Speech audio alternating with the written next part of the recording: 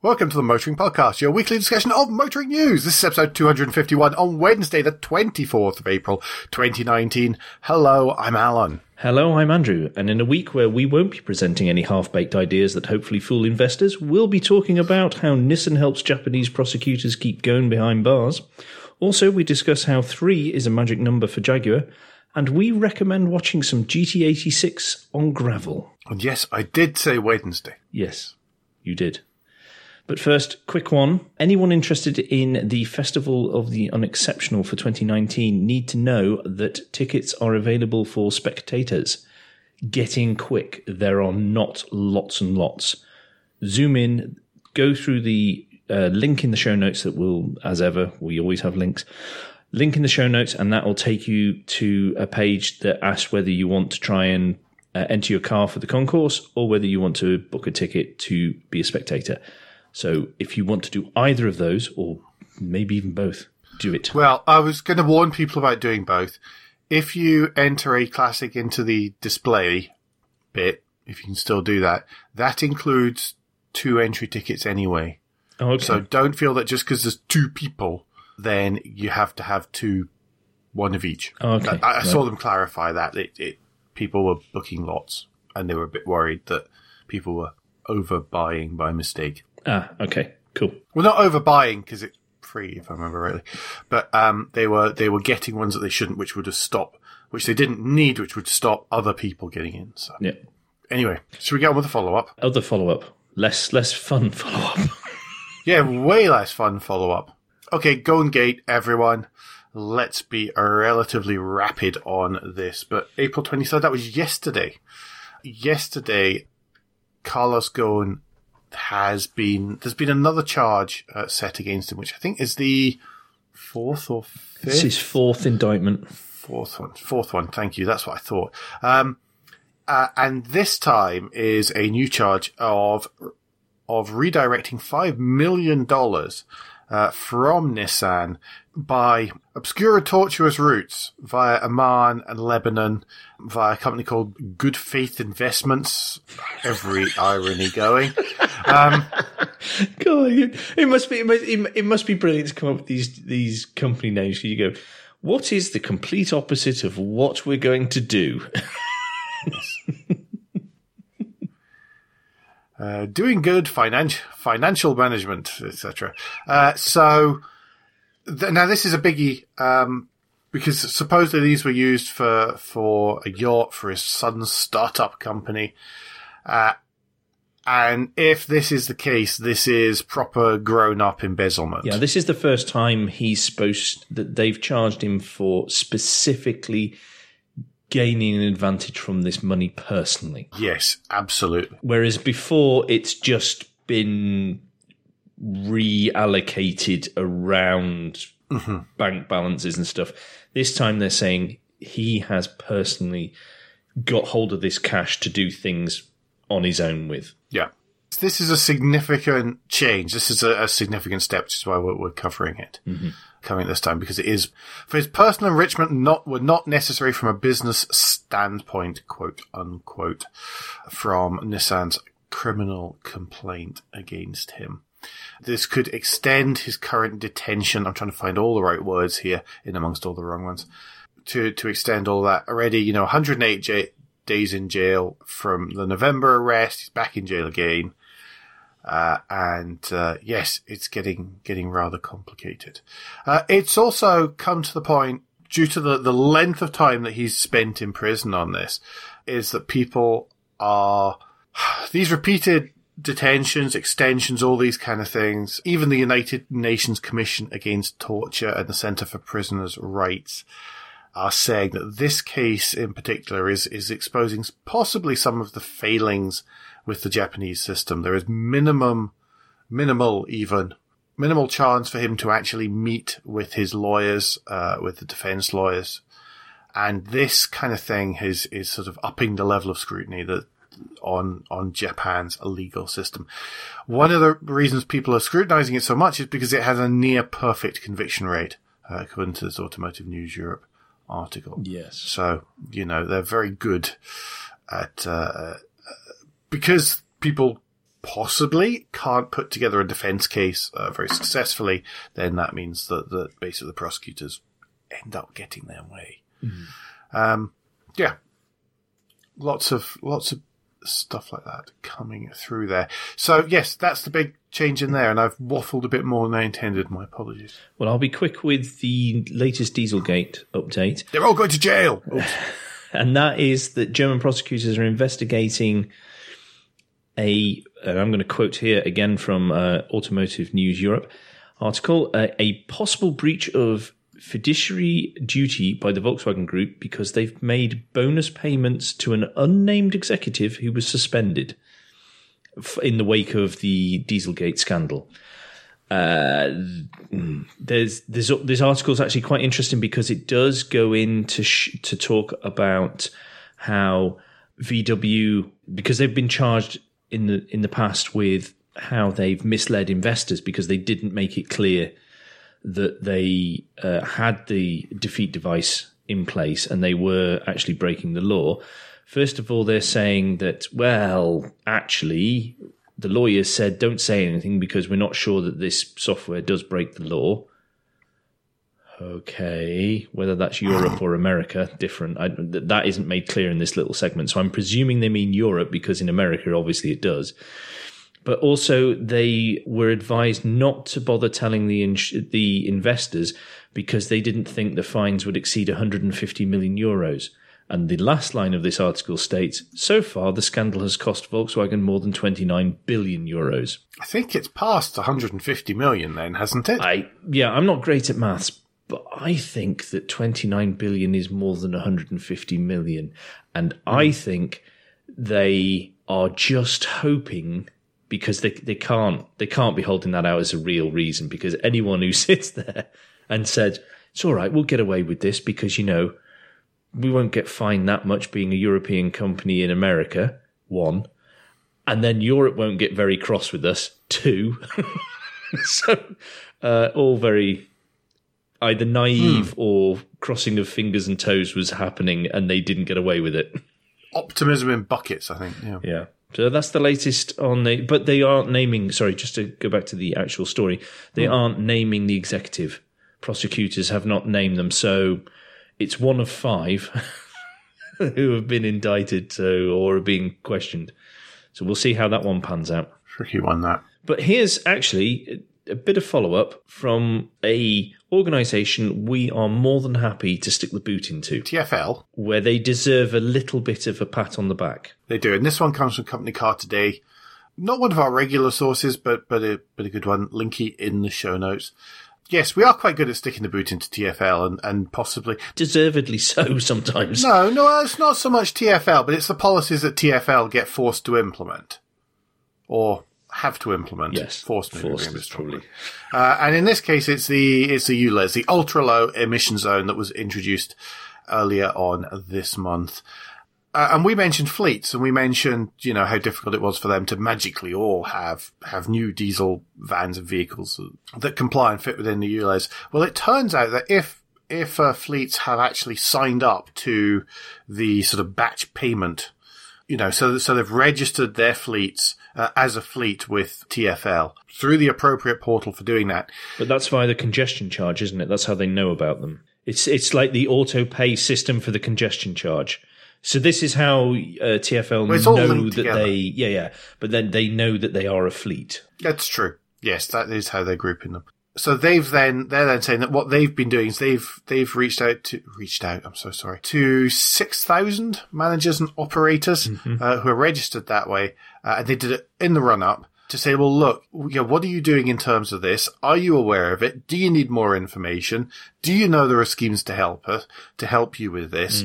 And all these sorts of things. What they are pointing out, though, is that where there are grey fleets, so to speak, so it's a bit like grey IT, so where there are fleets that aren't really registered as fleets, or people work using a private or semi-private vehicle, or it's a fleet which doesn't often come into London, so that people are registered themselves. They're registered as single vehicles. Then they of course couldn't reach out to those people because they can't tell who they are. But yeah, they have actually been being proactive and as helpful as they possibly can be in response to this. So it's just worth flagging that up for everyone. Yep. Thank you, Daniel, for pointing this out to us. Next one. Your things haven't been hacked the way people thought they might have been hacked, Andrew. No, absolutely, they have not. This is Andrew, by the way, covering a non-hacking story. I just want to make that clear. When it first came to my attention, it was a hacking story, but since has been clarified, and we're happy to make sure the clarification is clear. But Car2Go, which is a American-based... It's not American-based. It's a BMW-Mercedes joint venture. Yeah, but it's in America. No, it's not. It's in Europe too. Oh, right. So it's sorry, I misunderstood that. I knew it was BMW and Mercedes had got together to do ride sharing. Well, the company the entity that does that is Car2Go. Now, in Chicago, over 100 vehicles had been misappropriated by naughty people using the Car2Go app. However, they did not hack into the app to do this. They have just accessed the cars through fraudulent means. So that could mean that they've put in false names and addresses, false payment systems, stuff like that, which means they can get in. But the app has not been hacked itself remotely, and Car2Go want to make it very clear that no registered users of the app's information has been accessed by anybody outside of the company. So that isn't the case. But 21 people have been arrested so far by the Chicago police because these vehicles were then used to do naughty things by naughty people, not just being stolen, but yeah. And then used in burglaries and these kind of things. Yes. So somebody's found a way in, however that is, and has exploited it. Only in Chicago. This is not happened in any of the other urban areas they're in. This has only happened in Chicago. So that gives me the impression that it's like a single user access. I think so. I think part of the thing here is that with these Car2Go apps, Car2Go system, what happens is you actually leave the keys inside the car, and then you lock and unlock the car via an app by some means. I have no idea if it communicates directly, or I'm sure it goes via a central server. But then you use your phone to unlock it, and then you get in, take the key out of the key hidey place, and then drive off. And when you park up, you turn it off, put the key in the key hidey place, and tell the app that you're finished with the car, and then that relocks it again. By that means. So yeah, so somebody's somewhere in there, either physically or otherwise, has been prating about. Yes, but it wasn't hacked as was reported, because whenever we mention an app, it's obvious. It's an obvious step. Do some people have a Pavlovian reaction to that, Andrew? No one I know, but others out there do. Okay. Moving on, Alan. Our EV correspondent. I do seem to be our EV correspondent at the minute. Google Maps has just made a change to their maps, which means that if you're looking for an EV charging point, and you can search for EV charging points near a location and any of these kind of things with Google Maps, either in the mobile app or on the website, then when you look for a charging point or you click on a charging point, it will show you how busy or operable that charging point is. Now, this covers ChargeMaster, EVgo, SEMA Connect, possibly more in there. And if it's covered by ChargeMaster, then that covers an awful lot of them, because ChargeMaster cover the Polar Network and all the Charge Place Scotland, and many of these ones, they cover the billing for that stuff too. So that's probably the majority of, over half the charge points in the UK anyway. And when you click on it, it will show you whether things are available, how many ports are available, all these kind of things on there. You can do this currently using services like ZapMap. ZapMap, thank you. I've had a complete mental blank because ZapMap's the one that I use. This sounds good, and this is a nice step by Google Maps, but I would personally be using ZapMap for this information. because I have more confidence in ZapMap. I'm not saying that I'm not confident in Google, but I know ZapMap. I am comfortable with it. I am comfortable that they are up to date with their information. Well, I think it all runs from the same Chargemaster feed, you see. Okay. So it probably doesn't make a difference there. But you can do it through Google Maps. Now, the thing that differentiates stuff like ZapMap is that I notice this doesn't work for all of the Chargemaster ones, certainly around me. So the charger here in the middle of Corby is not, you click on it, it doesn't tell you the ports, it doesn't tell you the status. Whereas you go to others and it does. But I know that ZapMap definitely has that. It has far more chargers than Google Maps does there. So yes, this could be helpful to you if you're someone who doesn't like having lots of apps or is just spontaneously going on an EV trip without necessarily having done any preparation or research at all. So you're saying for the mainstream press journalists? Yes. Because they may have heard of Google Maps. They may have heard of Google Maps. It also points out, everyone, you don't have to use the motorway chargers. Yes. If I see one more thing by journalists and all they're doing is using the motorway-based chargers and then going, well, there's been no investment whatsoever in the EV charging infrastructure in the UK. It's still rubbish.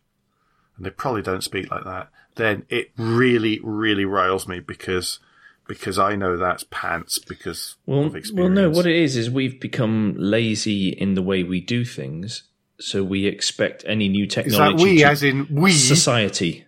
Oh, that's society, not just you, not just you and I. No, okay. Not just you and me. No, we get lazy in other areas. But we in society have become lazy in the way we do things, so we expect any new technology, even if it is new, to be at least the same level, if not better, than the existing, rather than think, well, hang on, this might be new. Perhaps there's a bit of slack needs to be cut here and there. Even then.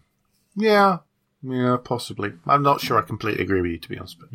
But I understand your point. On this particular topic, I'm not sure I agree with you. Okay, no problem.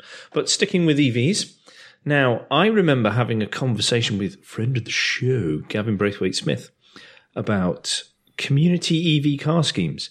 And since he mentioned it to me and explained it, I've thought it's a brilliant idea and have muttered it many, many times on this show. And it appears that there are more and more of these schemes cropping up over Wales in rural areas. Right. And I just think it's an excellent idea. What happens is the community, usually with the backing of a local government, has an electric car or two in their area. They are then booked by a system of local residents who need it to get to job interviews, do the weekly shop, stuff like that, where they wouldn't normally be able to get out from the community to a larger town or something like that. And then they bring it back and then it's plugged in and stuff like that. And when it's not being used, then other schemes like the Dial-A-Ride can then use the electric car instead of the diesel-powered vehicle, particularly if there's only a small number of people requesting the Dial-A-Ride. Well, no, it's just there and it's shared and it's always fueled and nobody has to worry about that. Exactly. Kind of I just think it's a really, really good idea, and it's great to see this being actually being used. Although in this BBC news article that you'll be able to read from the show notes, there is one of the schemes that they talked about has actually shut since then. So it's not easy to make it work and be financially viable. But I think there's a lot of education for people that would help with that, particularly on the Dial-A-Ride side of things. If it was made clear, look, there's going to be a community driver who is paid for that will take people on various days, across the week to do these trips, and that may help. It's more of a. It's because of the size of them; they're not buses, but then it's that sort of service. This kind of scheme is very, very useful in small villages and rural areas where, there might not actually be a fuel station. Exactly. I mean, I was away in Northumberland, and the number of old petrol stations that have been just capped off was phenomenal. It was there were so few petrol stations around. Not that it caused me a problem, but there were so few that you just happened to come across. It was quite staggering. Yeah, it really is these days. Yeah. So I thought that was a bit of a almost nice story for a change. little bit feel good there. And there's a nice picture of an old lady who declares it was a godsend all round. So well, it must be good then. But moving on to the article of stating the bleeding obvious, Alan. I love the way that you get the cuddly ones and I get the ones about a motorway accident. Well, I was going to have this one. Soaring 88%. I was going to have this one because there's a motorway near me where they did shut the lights off. Well, let's get to the headline. This is a story on Motoring Research, but it's accidents on UK motorways where lights are off at night, be it because they're turned off or broken, have nearly doubled over the past 9 years. Because if you remember when the recession hit and how we were going to deal with the crippling debt the country has, we were going to basically switch off all the services. Yeah, because we couldn't afford them. I live in Northamptonshire. They're still doing that. No, they do it round here as well. They still do it round here because, new money has not turned up to replace the whole left. So they started turning off the lights, and it seems that now, whether it's causation and correlation are linked, then then since then there has been a rise in the number of accidents. But I don't know. I'm not quite sure if correlation shows causation on this one. I do have a bit of trouble with it. And by the way, when it says 88%, it's not a huge number. I mean, it's still too many. It's always too many. But it isn't actually a huge number given the low numbers that we were talking about to begin with. No, it's good to see that Motoring Research are as interested in looking at both sides of statistics as we are. It's a nice line. I'm quite pleased with that one, the fact that it's in there.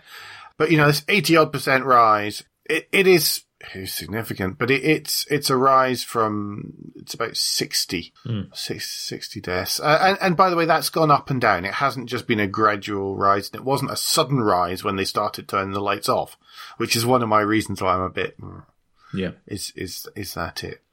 Still Lit, by the way, has gradually, roughly been falling over time, over the same period. That's what I'm trying to say. Be more careful on unlit motorways. Yes. I'm sorry. It's the only outcome I can give to that. It's the only action I need you to ask to follow. So, quite right. In some frankly shocking news, podcast breaks a car, and I've taken this because I didn't want Alan to get all sad, having to say. No, I'm not all sad. Having to say bad things in an article that involves... No, he's already had to say something isn't a hack tonight. In a Mazda. So what's happened is that a chap wrote into the Reply All podcast, which every once in a while do answering listeners' questions on some odd and obscure tech problems. This chap wrote in and said, if I play this particular podcast, it balks my 2016 Mazda 6's infotainment system if I'm relaying it to the system via the Bluetooth from my phone. Now, I don't know whether it's iPhone or Android. That doesn't matter as it transpires. It turns out it's completely immaterial. Yeah, but so, and this is the 99% Invisible podcast. And if you want, there is a link in the show note to the Reply All episode, which is actually quite entertaining because you can listen to the lengths of investigation that the podcast goes to. They create sort of dummy podcasts to try and test out theories of what messes this up. And the number of people they get involved in this is quite immense to be presenters for these fake podcasts. And it boils down to, if you again click the link in the show note to the Reddit thread, it boils down to the fact that in particular programming language, if you use percentage, that tells the language, oh, the next thing that happens is going to be an instruction to do something. And that's where it's fallen over. And I think that 99% have tweaked how they put that information out in the RSS feed. Yes, because what was happening was it turns out the answer was because it was a percentage I. Yes. It was a percent space I, and as a result, when the system looked at it, when it read it, it went percent, okay, right, well, so I know to ignore the next space, and then I know an I. So it was following the percent I command that was in there, and that was mucking up. It was freezing the system. It meant that it would keep on playing for about 2 minutes, and then the infotainment system would reboot itself. Yeah. And that's just what that command happened to make it do. So 99% Podcast have worked with these guys to try and work out a different way, because he can't change the name of his podcast. No. He's been going for years, and it's an incredibly popular podcast as well. Now, it's not specifically the Mazda system that does this, is one of the other things, is that many people are saying that it does it, that was saying that it was doing it to their car systems as well, depending on how they shared the podcast with it. It's just that the chap, Ben, who actually asked, or whose question it was that was focused on, and who's maybe clearest or first, then his happened to be the Mazda system. So yeah, bear in mind that if your stereo does start doing weird things, when listen to podcasts with percents around the place, then this might be the reason, something as dumb as this. Yeah. Try and find something with Android Auto or Apple CarPlay if you can, then, to avoid that issue. Yeah, exactly. Well, that takes us to the break, I think, Alan. Well, it does. I'm not going to say halfway this time. It's not, because it's well past halfway. Patrons, it's Guild Minute. I don't know why I'm saying patrons, it's Guild Minute. Non-patrons, it's Guild Minute. Yes. Patrons are awesome already. But it's that point in the show we remind you to think about and consider what the Motoring Podcast is worth to you. If you feel that our wittering is worth a small amount for your hard-earned cash, then please do head to motoringpodcast.com and click on the orange Become a Patron button right there on the front page. If you're already a patron, then, as I've said, you're awesome. Thank you so very much. We understand that in this day and age, not everyone has the ability to contribute financially. So if you can't, or even if you can and just don't fancy it, please don't forget to like, rate, and to leave feedback via the podcast player of your choice. If you've done all that, you're absolutely wonderful. You can always tell a mate as well. Steal their phone, subscribe for them. These kind of things. And do remember, folks, to subscribe.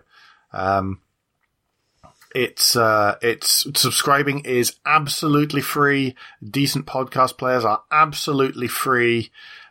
If you're not sure how to do that, if you don't know what are the decent podcast players, no matter what type of telephony device you have, then do please get in touch by one of the ways that we tell you at the end of the show, and we'll help you out.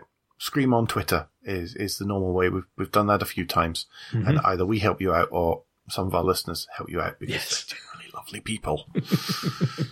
There we go. Yep. If you subscribe. Yep. There we are. No. Next up, just quickly, coming up very soon to your televisual boxes and also to the centre of Paris is the Paris E-Prix. It's coming this weekend. Yes. Just check Stacey. Yeah, April 27th, this coming weekend. Link in the show notes as well. The ways to watch page for Formula E. It defaults certainly in the linky that we'll give you. It'll probably default to the UK, but you can always change your location, and it'll tell you how you can watch it. Yep, absolutely. Lots of ways, as ever. Many, many ways. As ever. And on the back of that, a quick reminder that WRC Argentina is this weekend as well. Red Bull TV is always a great one to catch up. They've got usually about 45, 50 minutes of highlights of the previous day. If you're not actually watching it live via the website app, whatever it is you watch it via. But this should be another cracker. As ever, let's just see who can make it to the end. Yes. Another war of attrition. Yes. Well, actually, on that front, I saw there was news that what's the African rally what was the proper name? Safari. The Safari rally. The organisers have been told to go away and come up with a much tougher route. It wasn't tough enough. which I imagine all the WRC teams are going, oh no, don't do that. That's pretty rough. Though that used to be the problem. Everyone complained the Safari Rally was too hard. Well, it was horrific, wasn't it? I mean, that was the one that, everybody had the ridiculous suspension movement and all this. Well, they had to because everybody was out prepping the course for weeks in advance, making sure there were nice big yumps, which in place, so they get a much better view of cars sailing through the air and hopefully landing the right way up. Yes. Right, I'm going to move on to the lunchtime read. Yeah, because this one's from you again. You remember when we first heard that Geely were going to invest, stroke take over, stroke whatever it was, become major shareholders in Lotus, and we all went, oh, that sounds good, because they've done a cracking job with the companies that we know of over here in Europe and the UK, with Volvo, the London electric vehicle company. They've done a cracking job of seemingly give suitable amounts of cash, yet still allow them a certain amount of autonomy to still retain their own identity as the company that they are. Here's money, now go spend it wisely. Yes. This article is titled from Jalopnik, Why Lotus Says This Time Will Be Different, making direct reference to the Fantasyland. Well, there has been some fair old fantasy, hasn't there? Yes. from some people, some CEOs. It goes into a few interviews and chats with various people involved with Lotus, and it's thankfully really quite positive. The people involved sound really positive, and really energized by the support they've got from Geely, and the article overall comes across as pretty positive as well, which obviously all of us in the UK or people who like Lotus will be going, yes, please allow Lotus to be good and not just produce special edition after special edition. Do you want to know what I thought was quite a good sign? I was at Piccadilly Circus the other week. And I noticed that the Lotus store there that was opened under the Danny Baha reign has now closed. And I actually took that as quite a good sign because it was just a constant reminder of basically one of the more bat poo phases that Lotus has been through in the last decade or so. So I took that as pretty good. I'm glad that money isn't being wasted on that kind of thing. And it's hopefully being spent on the right kind of stuff in the same way as it has been at Volvo and LEVC and stuff. So. Yeah. Or it seems to have, from our layman's point of view. Yeah, from the distance we're at, it does look to be handled in a way that allows it to be done correctly.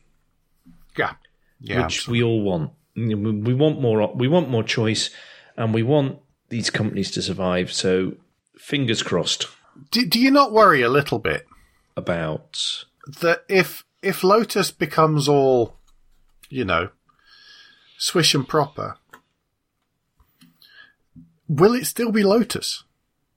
Because that's one of the things about Lotus is that it has constantly, It's never been for me. It's been the fact their cars are just, they're there for handling and driving, and yes, they are rough around the edges. They are not, competing with Porsche and Ferrari and the likes when it comes to finish quality and things like that. But I'd say they're competing with Ferrari. No, that's not fair. Actually, I'm not sure who that's not fair to, but it's definitely not fair. Okay, we'll let listeners decide. Yeah, possibly lawyers. Lynched. Hope not. Ferrari. So that's never, the fact that it's been there's a little bit of the plucky British underdog, but yeah, but that's what I mean. Is that not what you feel has been lost? I don't think so. If they can have a night, what I would worry is if there was suddenly a huge range of cars that were different. that would worry me that they cannot be paying the same amount of attention to detail in the bits that really matter, like the handling, the drivability. You mean if they tried to build a whole brand new factory with a completely staffed by robots and then tried to build low-cost cars? That kind of idea, because that's the kind of... No, I'm thinking crazy. But I'm thinking that if they're trying to sort of match on all the... like there's some of the, particularly the German manufacturers. I know where you're going, minute. and I'm whilst I'm yanking your chain, that to me would ring alarm bells, because that would hark back to the aforementioned Danny Baha and his 7 new vehicles in all these different things over 3 years or something. Well, I can't remember. It was so ludicrous. Yeah. I've blocked it from my brain. But that would start to hark back to that for me. And then that would definitely ring alarm bells. I mean, they're going to have to come out with an SUV, because... Are they? Yeah. Show profitability so that more investment comes from the mothership. It would. I mean, they're saying it will probably happen, but they're absolutely not giving any dates on when or that it will happen. No, I mean, if you look at all the other companies that are doing it that you wouldn't think would have done it, except for the fact that people are throwing cash at SUVs. They are. And, there's worse ones that they could base it off. Yeah. They could always just rebadge the London Cab, of course. Sleeker body. Yeah. With a coupe. Great turning circle. Yeah. This has the best turning circle in sports car history. Is it mid-engine? Well, the batteries are underneath you. Yeah. If you get stuck in a small lane, this can get you out. But even then, the cost of developing vehicles with a modern level of equipment, but yet still very much Lotus, drops humongously by, the amount of stuff that they can share with Volvo and share with their Chinese. Well, exactly. You look at what Aston Martin are doing and what they're sharing from Mercedes, and how no one sensible is actually batting an eye at that and is actually saying, like we did when we reviewed, saying, I'd rather they spent the money on the important things rather than wasted money on a sat-nav. Yeah, I mean, for how many years did the DB7 have the Ford Granada switches? Yeah, so... Years, I mean, that's just part of it. And to be honest, if then current generation Mercedes switches, then that's a huge step up. Yeah, and it's like they're using the AMG engine, but then they fettle with it at their end to make it very Aston-y. I'm absolutely brilliant.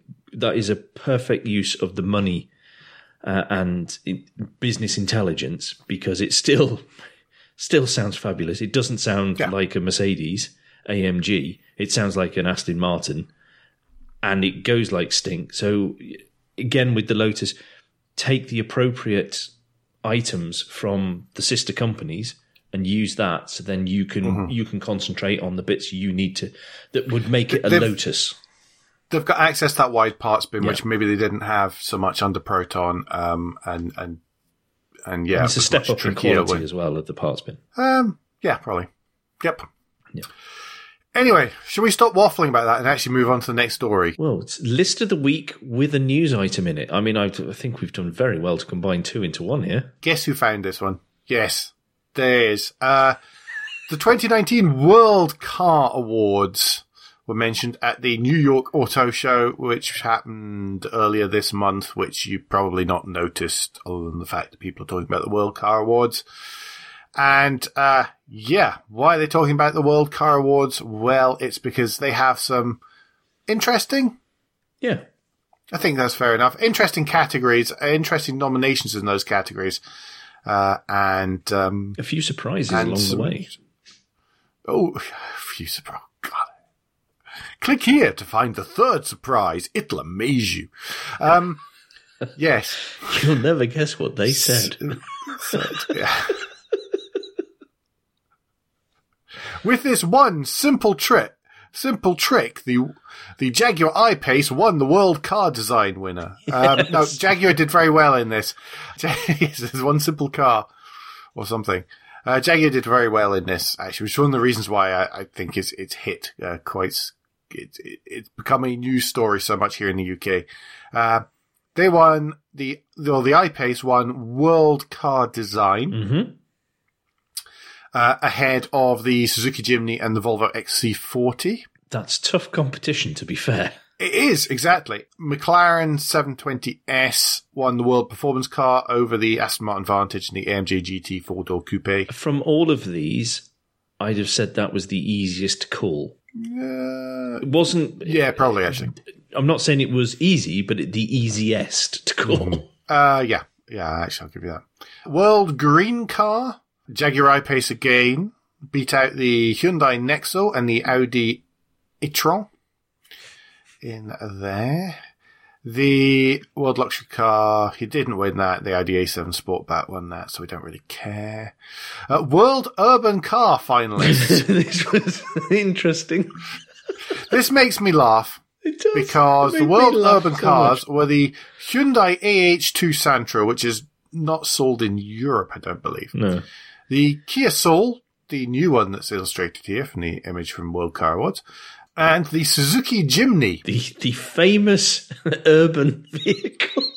The least urban vehicle, but then you can see why it is as well. And it won, by the way. The World Urban Car is the Suzuki Jimny. The World Car of the Year, it was down to the e-tron, the S60 V60, and the Jaguar I-Pace, which won.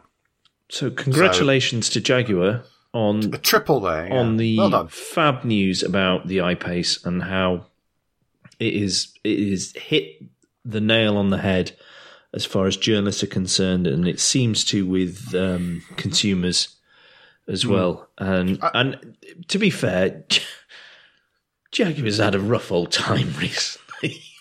Yeah, well, they kind of need it. So a bit of good news to them is not a bad thing, and it's not like this is a duff product either. No, I started to see quite a few of them on the road actually. They look a little bit funny in tiny wheel spec. There's some colours that are not pretty good too looking. kind to it if you've got the wrong wheel. Yeah, you're right. You are right. I saw one that was a rather duff colour and had tiny wheels. But it also said prototype vehicle on the back of it, so it was one of their own. So it may not have been a production colour, and it wasn't a customer ordered car anyway. WLTP testing. No, it just said prototype vehicle usually, and I was about to say, and it didn't have the exhaust thing hanging off the back, and then thought, of course it doesn't, you fool, it's an EV. Yes, don't mind me. It's been a long day, everyone. So well done, everyone at Jaguar, and well done, Suzuki, for the Jimny. Because yes, and well done to Audi as well.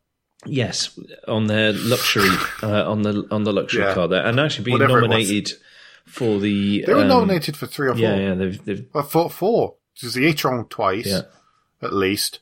Then the A7, and then the Q something or other, Q8, I think. Yep. So no, that's it. The World one's interesting because you get such a wider breadth of people voting that you do get these oddball, like, no one would have predicted the Jimny was going to win that urban car, would they? Well, not really. So. The thing about that one is that it's quite nice because it's the world car.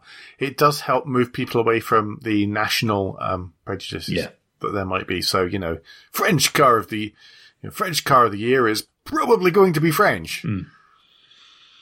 I would say the Italian car of the year is probably going to be Italian, but that's unlikely these days. It depends how far whether they decide how much of FCA. Fiat Tipo! FCA is. Is it the Fiat 500?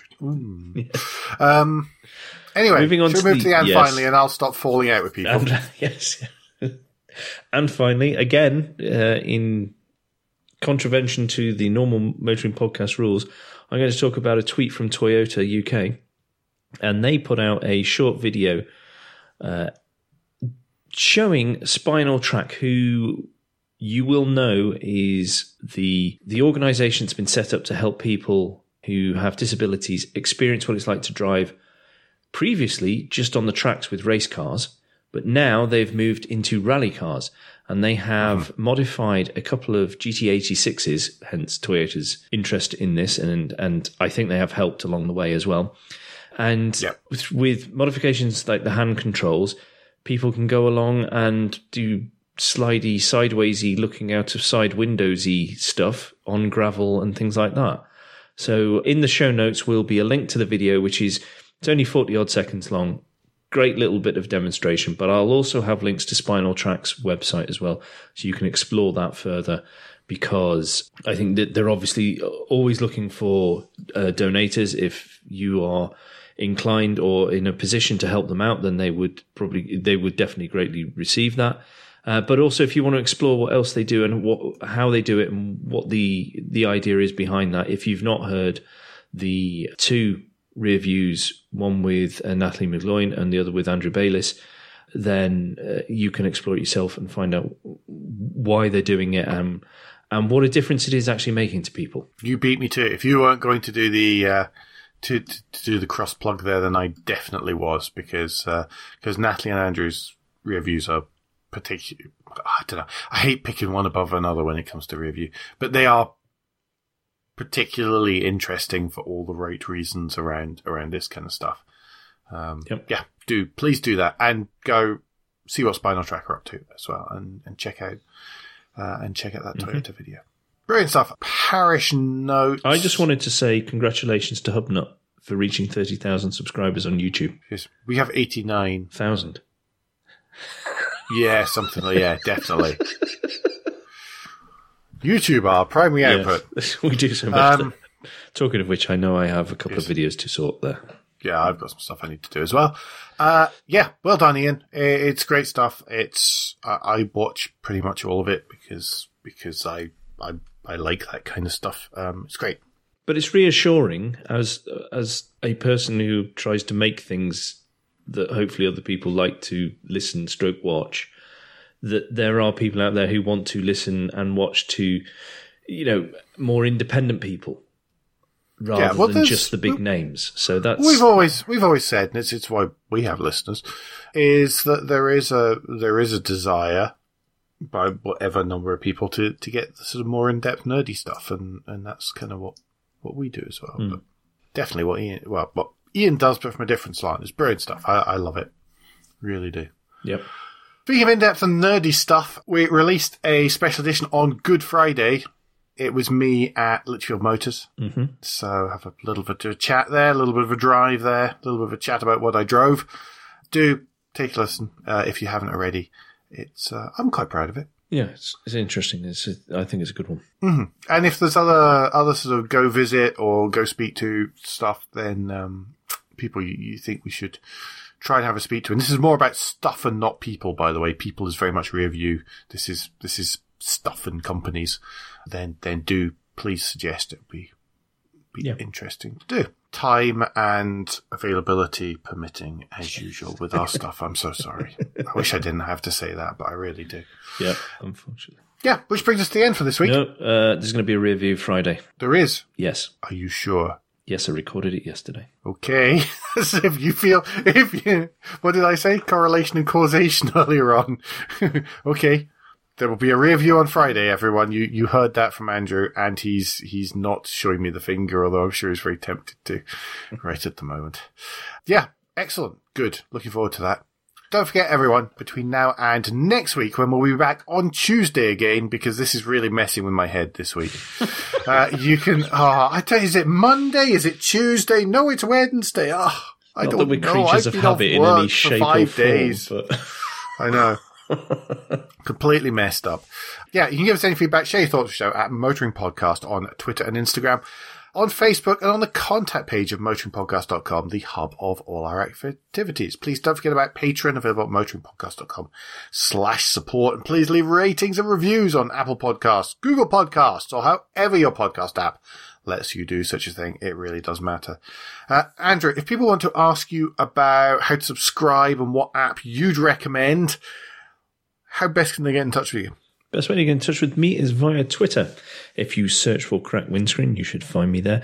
And Alan, if people want to get in touch with you and wonder why you never had any of the Japanese manufacturer articles this week, what's the best way for them to do that? It was a lovely change. I'm on Twitter as well, where it's at AJP Bradley, Bradley. I think actually it was people complaining of all the drinking they've had to do lately. I know. Well, I can believe that too. Yeah. Tell me about it. I've still not quite finished mine. We will be back next week, but until then, I've been Alan Bradley. I've been Andrew Clues. And safe motoring.